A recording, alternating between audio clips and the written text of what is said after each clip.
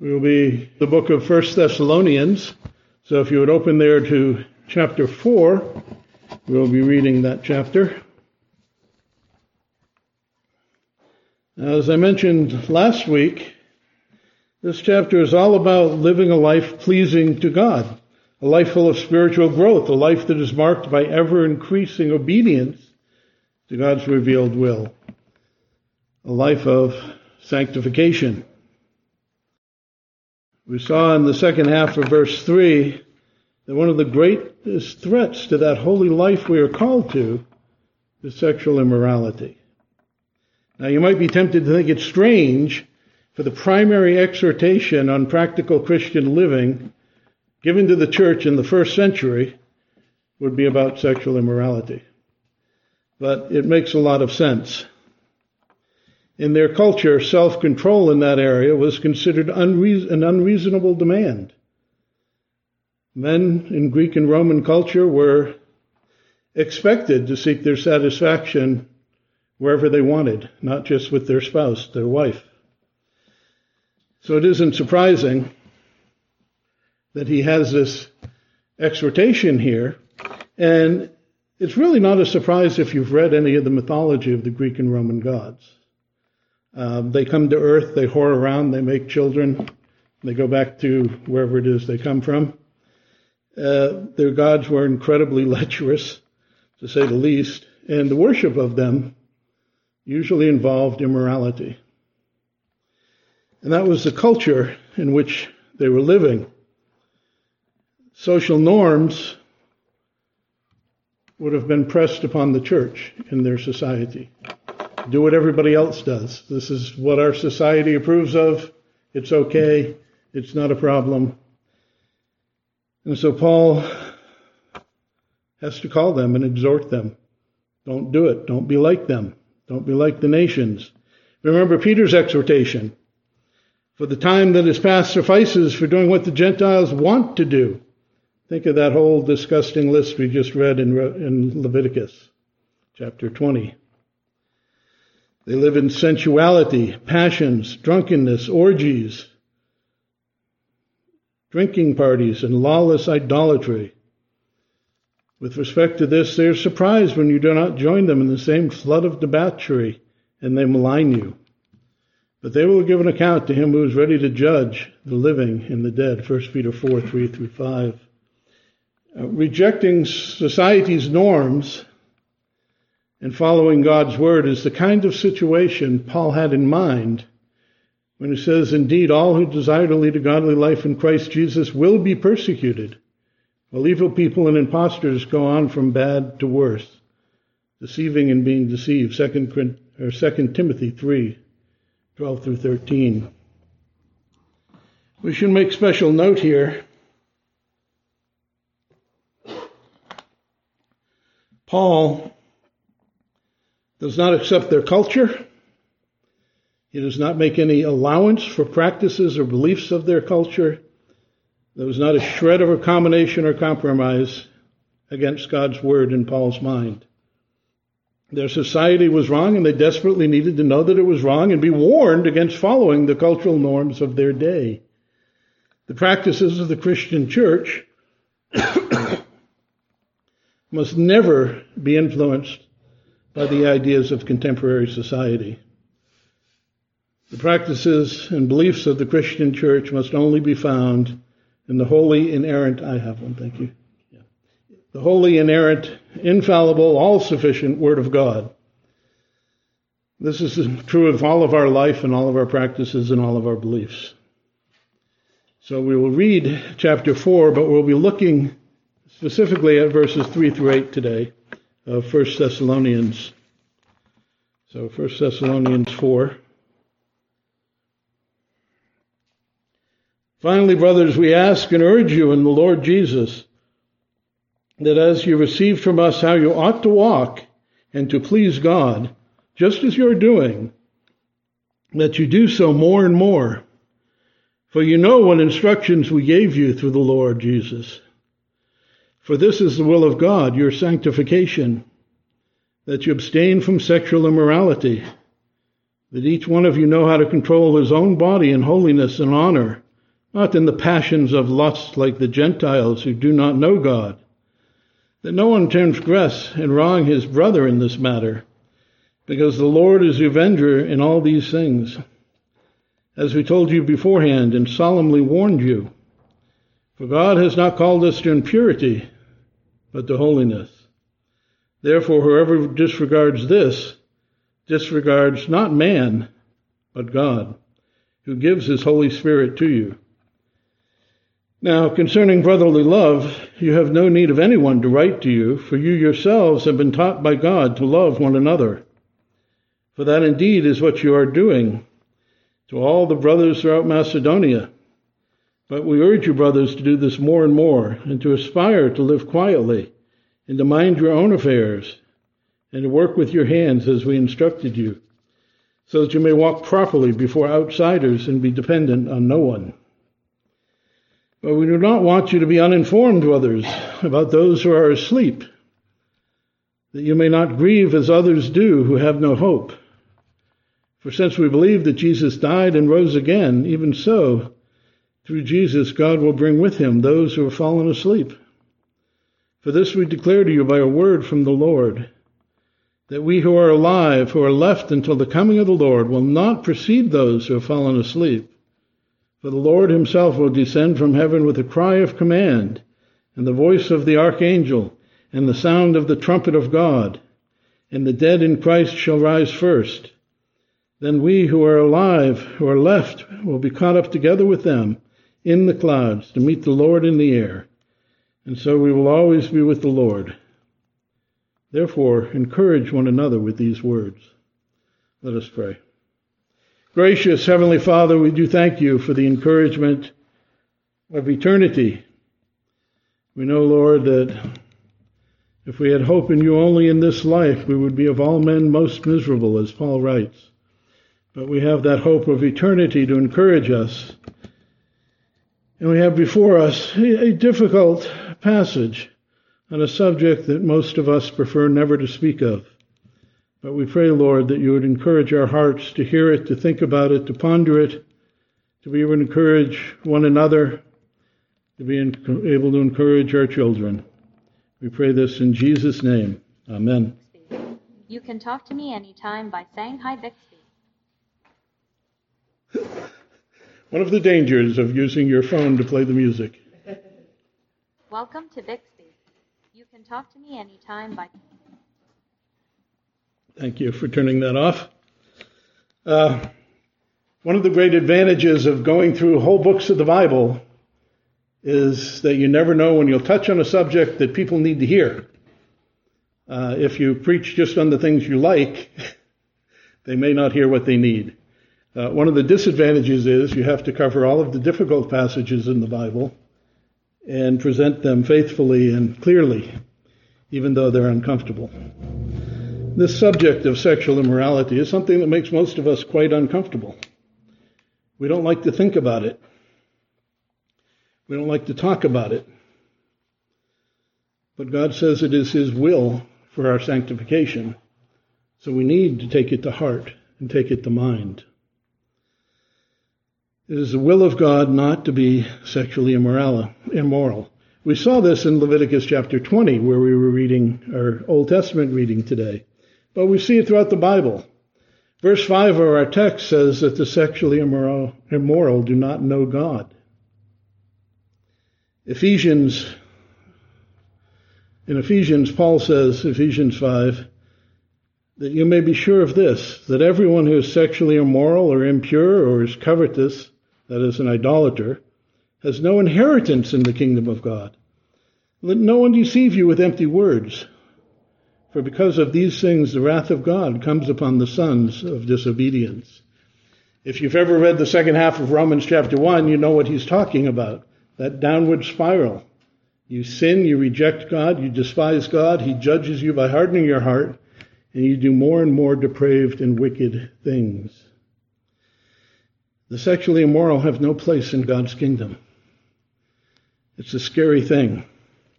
But it's on many of the lists that you see in the New Testament of the things that alienate you from God. In the Old Testament, the things that God hates. In Leviticus, because they were God's nation and God walked among them, sinners were to be put to death. And that long list of all those immoral things was there. We'll be looking at some New Testament texts as we go through this text together today. But I wanted to make you think for a minute, what is sexual immorality and how bad is it in our society? Well, did you know that according to surveys, around 60% of children by the time they graduate high school have committed sexual immorality? 60%. By the time they get to be in their 20s, early 20s, only 12% of women and 14% of men are virgin. Our society puts that much emphasis on immorality. And promiscuity is very bad across our society. The vast majority of men and women have had more than one partner in their life, not their spouse. And some boast of having over 100. In fact, there was a girl recently who said that was her goal for college, to have at least 100 before she graduated. It's a very sad thing. But it's not just that kind of immorality. We all know the big word. You know what the word here in the Greek is?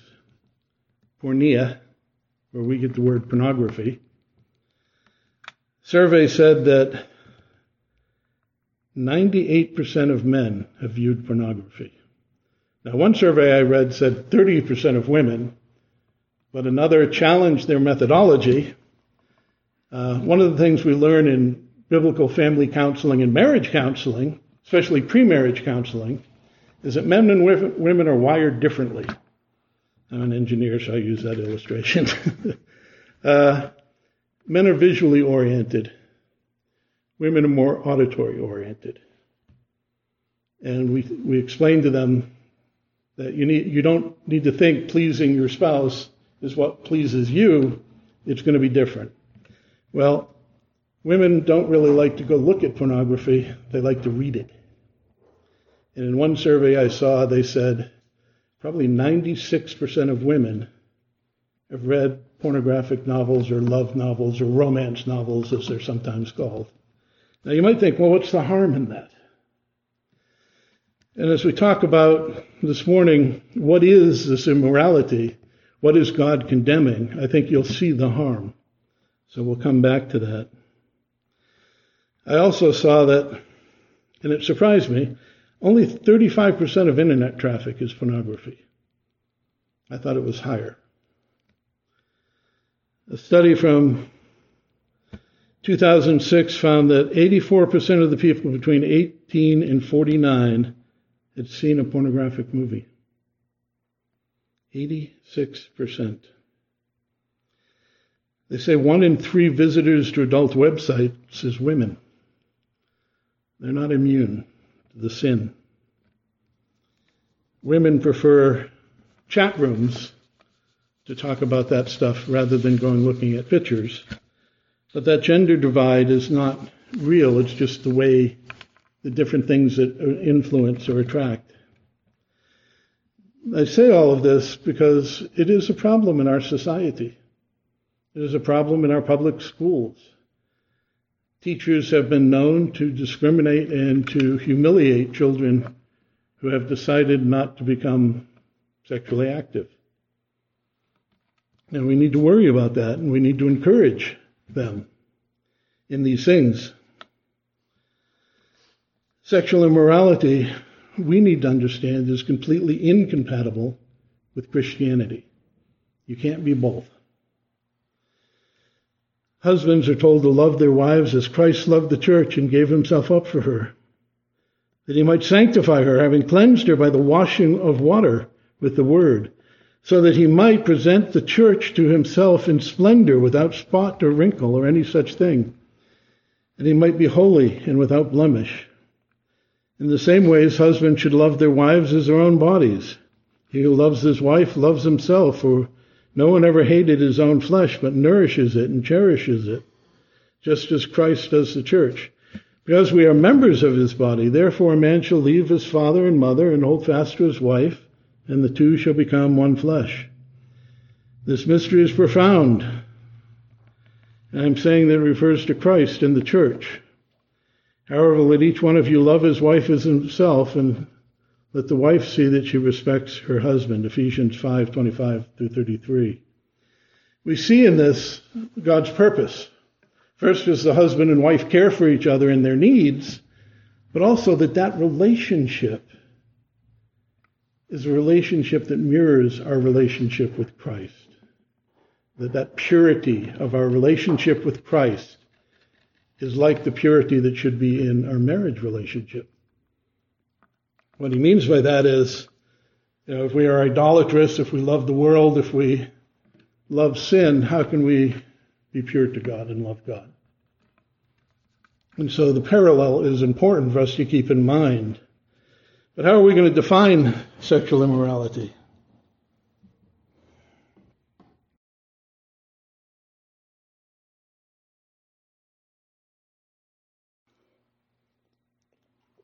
That mirroring of our marriage relationship with our relationship with Christ is important. Paul says, I feel a divine jealousy for you, since I betrothed you to one husband to present you as a pure virgin to Christ. But I'm afraid that as the serpent deceived Eve by his cunning, your thoughts will be led astray from a sincere and pure devotion to Christ. For if someone comes to you and proclaims another Jesus than the one we proclaimed, or if you receive a different spirit from the one you received, you accept it. Or if you accept a different gospel from the one you accepted, you put up with it readily. 2 Corinthians 11:2-4. He's comparing betraying God and turning away from the true faith to being very similar to the betraying of your spouse and committing adultery. And that idea is brought up by James. He calls us an adulterous people. Do you not know that friendship with the world is enmity with God? Whoever wishes to be the friend of the world makes himself the enemy of God. James 4:4. When we turn from God to the world, to its sins, to its pleasures, we are turning from God, and it is equivalent to sexual immorality within the marriage relationship. That's how intimate our relationship with Christ is. And that link helps us really to understand what he's talking about with immorality. Paul said, food is meant for the stomach and the stomach for food, and God will destroy both, one and the other. The body is not meant for sexual immorality, but for the Lord, and the Lord for the body. God raised the Lord and will also raise us up in his power. But do you not know that your bodies are members of Christ? Shall they then take the members of Christ and make them members of a prostitute? Never. Or do you not know that he who is joined to a prostitute becomes one body with her? For it is written, the two shall be one flesh. But he who is joined to the Lord becomes one with the Spirit, with him. Flee from sexual immorality. Every other sin a person commits is outside the body. But the sexually immoral person sins against his own body. And do you not know that your body is a temple of the Holy Spirit within you, whom you have from God? You are not your own, for you were bought with a price. So glorify God with your bodies. 1 Corinthians 6:13-20. Remember, verse 8 of our text talks about how God is giving us his Holy Spirit. An ongoing operation. His Holy Spirit is being given to us more and more that we might be sanctified more and more and grow in grace and grow in our faith and grow in our practice and our life and obedience. And when we commit sexual immorality, we're sinning against the Spirit that is in us. We're sinning against God. We've been joined by his Holy Spirit. We do not want to alienate his Spirit. The author of Hebrews warns us, let marriage be held in honor among all, and the marriage bed be undefiled, for God will judge the sexually immoral and the adulteress. Hebrews 13:4. All sexual immorality defiles the marriage bed, defiles marriage. And so we see that contrast. Anything that takes away from that relationship is sinful. And anything that separates us from God, the lust of the flesh, the pride of life, desires that we have, we know that takes us away from God, and God equates that to being like committing adultery against Him. So if we're trying to understand what He's talking about with immorality to us, it would be anything that takes away from that marriage relationship. Now, you might not think of it, but that would include people who aren't married. It's natural state for man and woman to be married. That's kind of God's plan. Yes, some people, like the Apostle Paul, who may have been married and widowed, but there are some who are called to celibacy. That's a calling of God, and it's rare. You can't do that without God's blessing. For the rest of us, He expects us to be married. And anything that takes away from that and dishonors that would be considered sexual immorality. Essentially, any satisfying of those needs and desires outside of marriage would be taking away from what you owe to your spouse, what you should be giving to your husband or your wife. And it corrupts that relationship, just as idolatry corrupts our relationship with God. And thus, Paul is very firm in stressing this matter, that it separates you from God and you have no place in the kingdom of God if that is your life. Now, we've talked about that before, that it doesn't mean if you stumble once, you have to go to hell.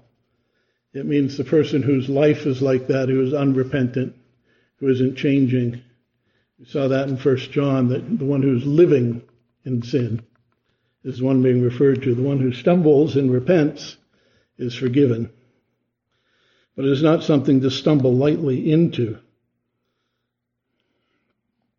So any gratification of those desires involving anyone other than your spouse is sin. I remember reading this past week that one of the fears women have in their marriage relationship is that their husband is thinking about those things when he is with her.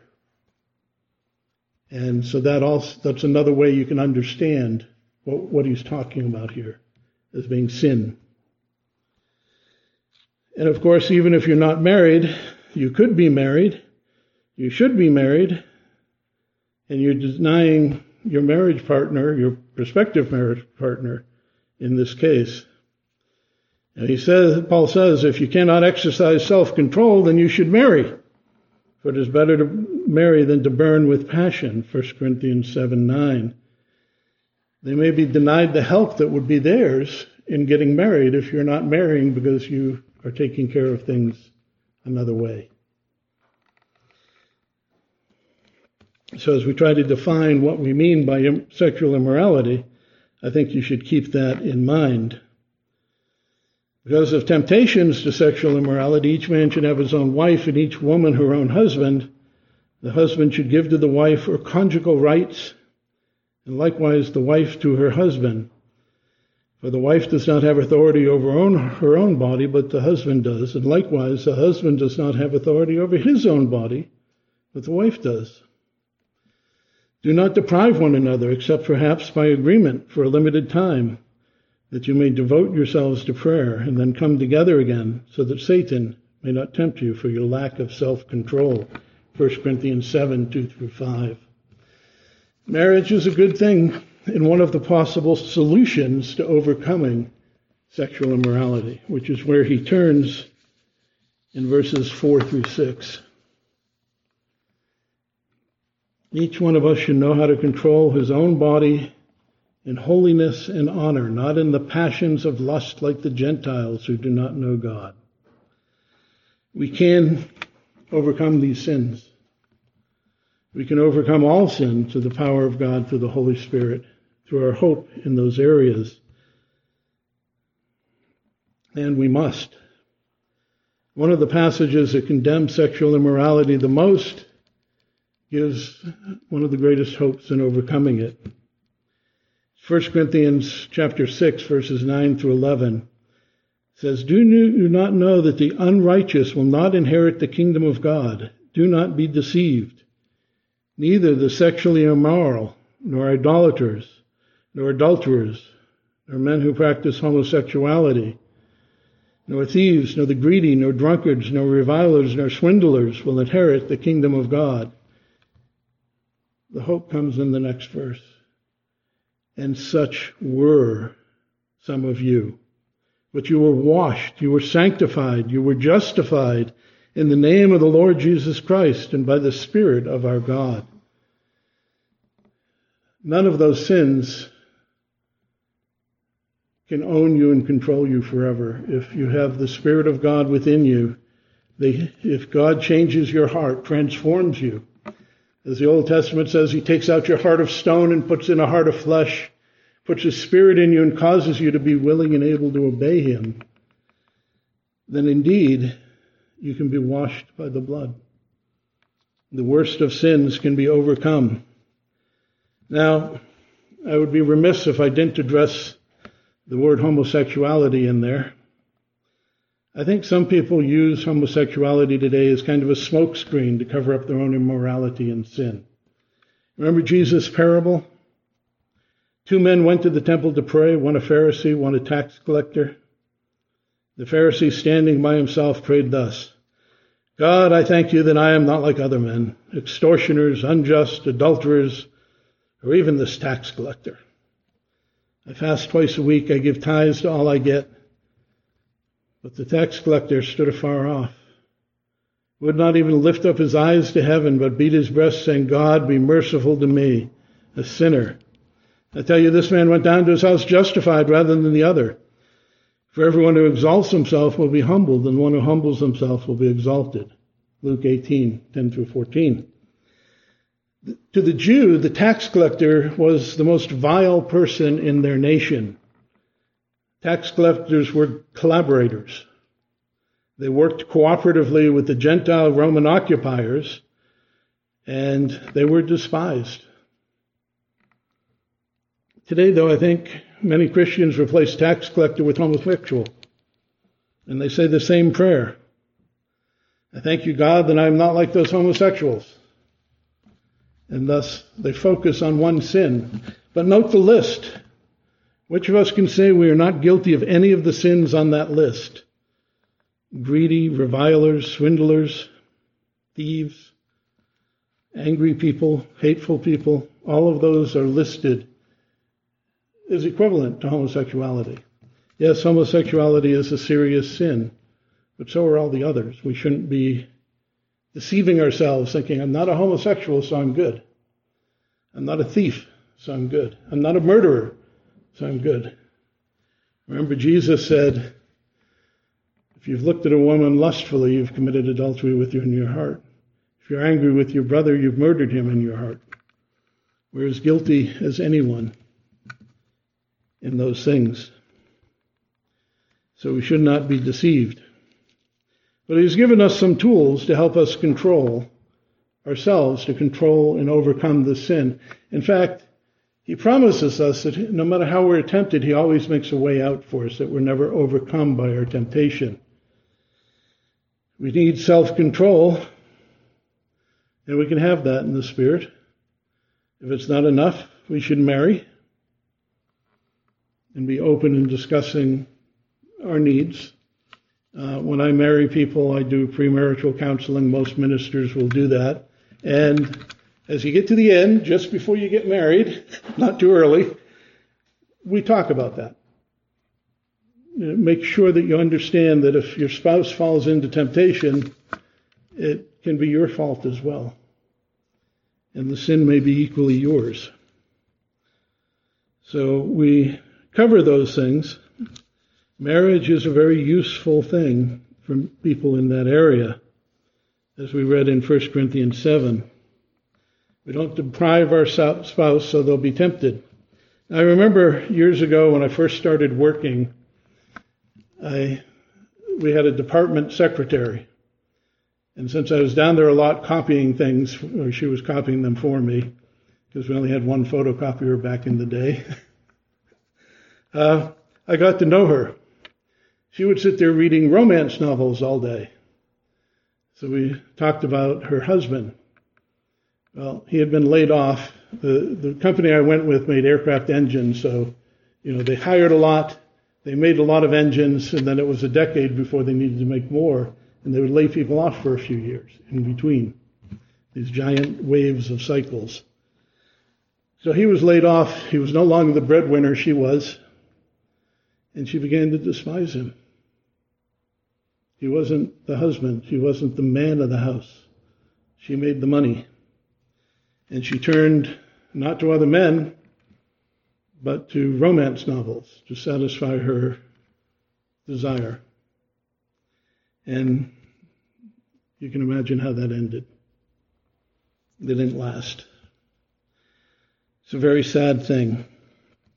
We need to be careful to meet our spouse's needs and to be open and honest in talking about them. So our first tool to help us is marriage. The second one is also listed here, and that's the fear of God. God sees everything, God knows everything, and God is perfect in his holiness, and he says here that he will avenge. He's not only the judge, but the avenger of sins of this kind, because they're very close to his heart. Right? He wants us to treat him the way we want our spouse to treat us, with that pure, devoted love, uncorrupted, unstained by anything. And we're not talking about here vengeance as in wicked human revenge, but a holy justice that comes from God. And it comes in consequences. And again, that second half of Romans 1, one of the consequences is hardening off our hearts. And we have alienated the Spirit who has been given to us by committing sexual immorality. Then without the Spirit's restraints, we're going to sin in more areas. We're going to have more trouble controlling ourselves in our life. And so the fear of God and the fear of consequence is another one of those tools that God has given us. He finishes the section, and I think this really goes all the way back up to verse 1, by saying that God has not called us for impurity, but holiness.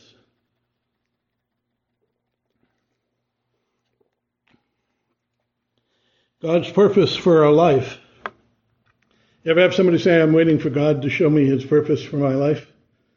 Oh, I can show you right there. God's purpose for our life is to be sanctified, to be holy, to be devoted to him entirely, purely, without stain, without blemish. He has called us not for impurity, but in holiness.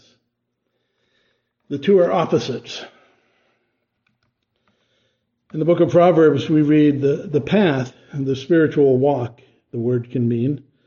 The path of the righteous is like the light of dawn, which shines brighter and brighter until full day. God's children should be ever growing in grace and knowledge and wisdom and holiness. Grows brighter and brighter until full day. The way of the wicked, it's actually the same word, translated path and way. The spiritual walk of the wicked is like a deep darkness. They do not know over what they stumble. Proverbs 4:18 and 19. No, we've been called to holiness. It is the way we should live our life. If we say we are walking in light, but we are living in sin, we learn in 1 John, it's not right. It's not compatible. We do not walk in the light with God if we are walking in sin, because in sin is darkness and we are walking in darkness. And so the light of the path of the righteous should be like the light of dawn, growing until we reach heaven. Whereas the walk of the wicked, the way of the wicked, is like deep darkness.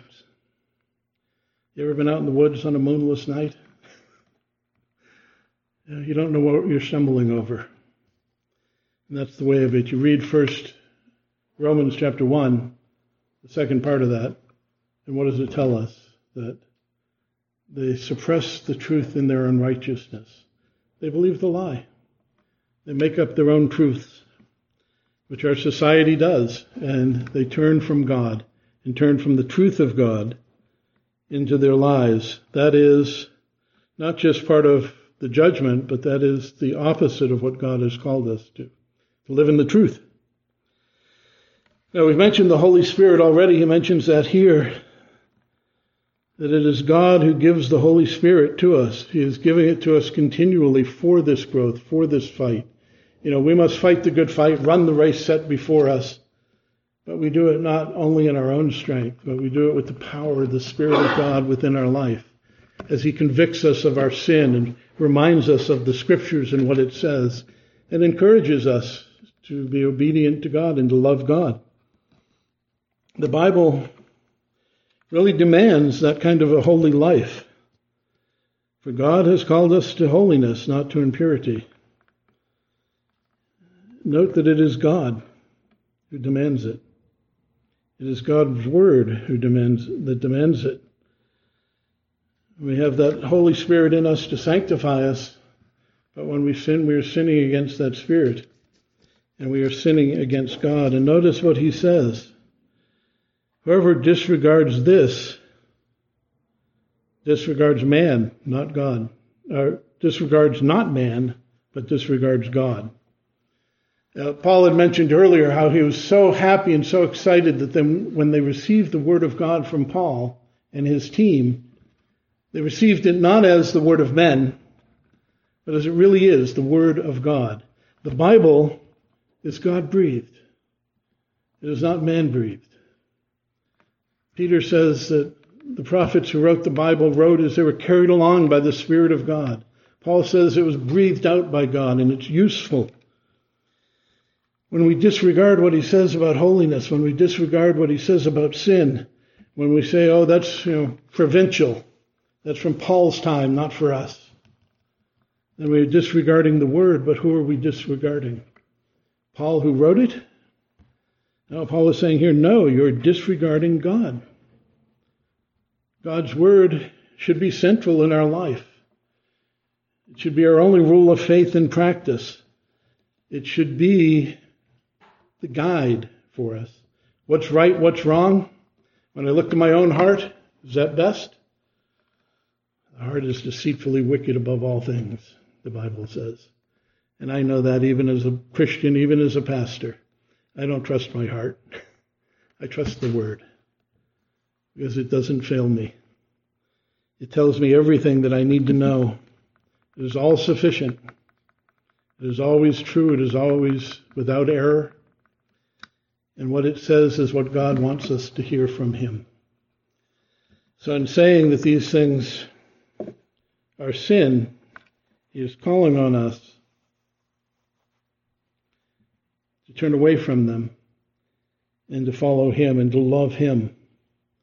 Think about how you would feel if your spouse, your husband or your wife ran off with another man or another woman.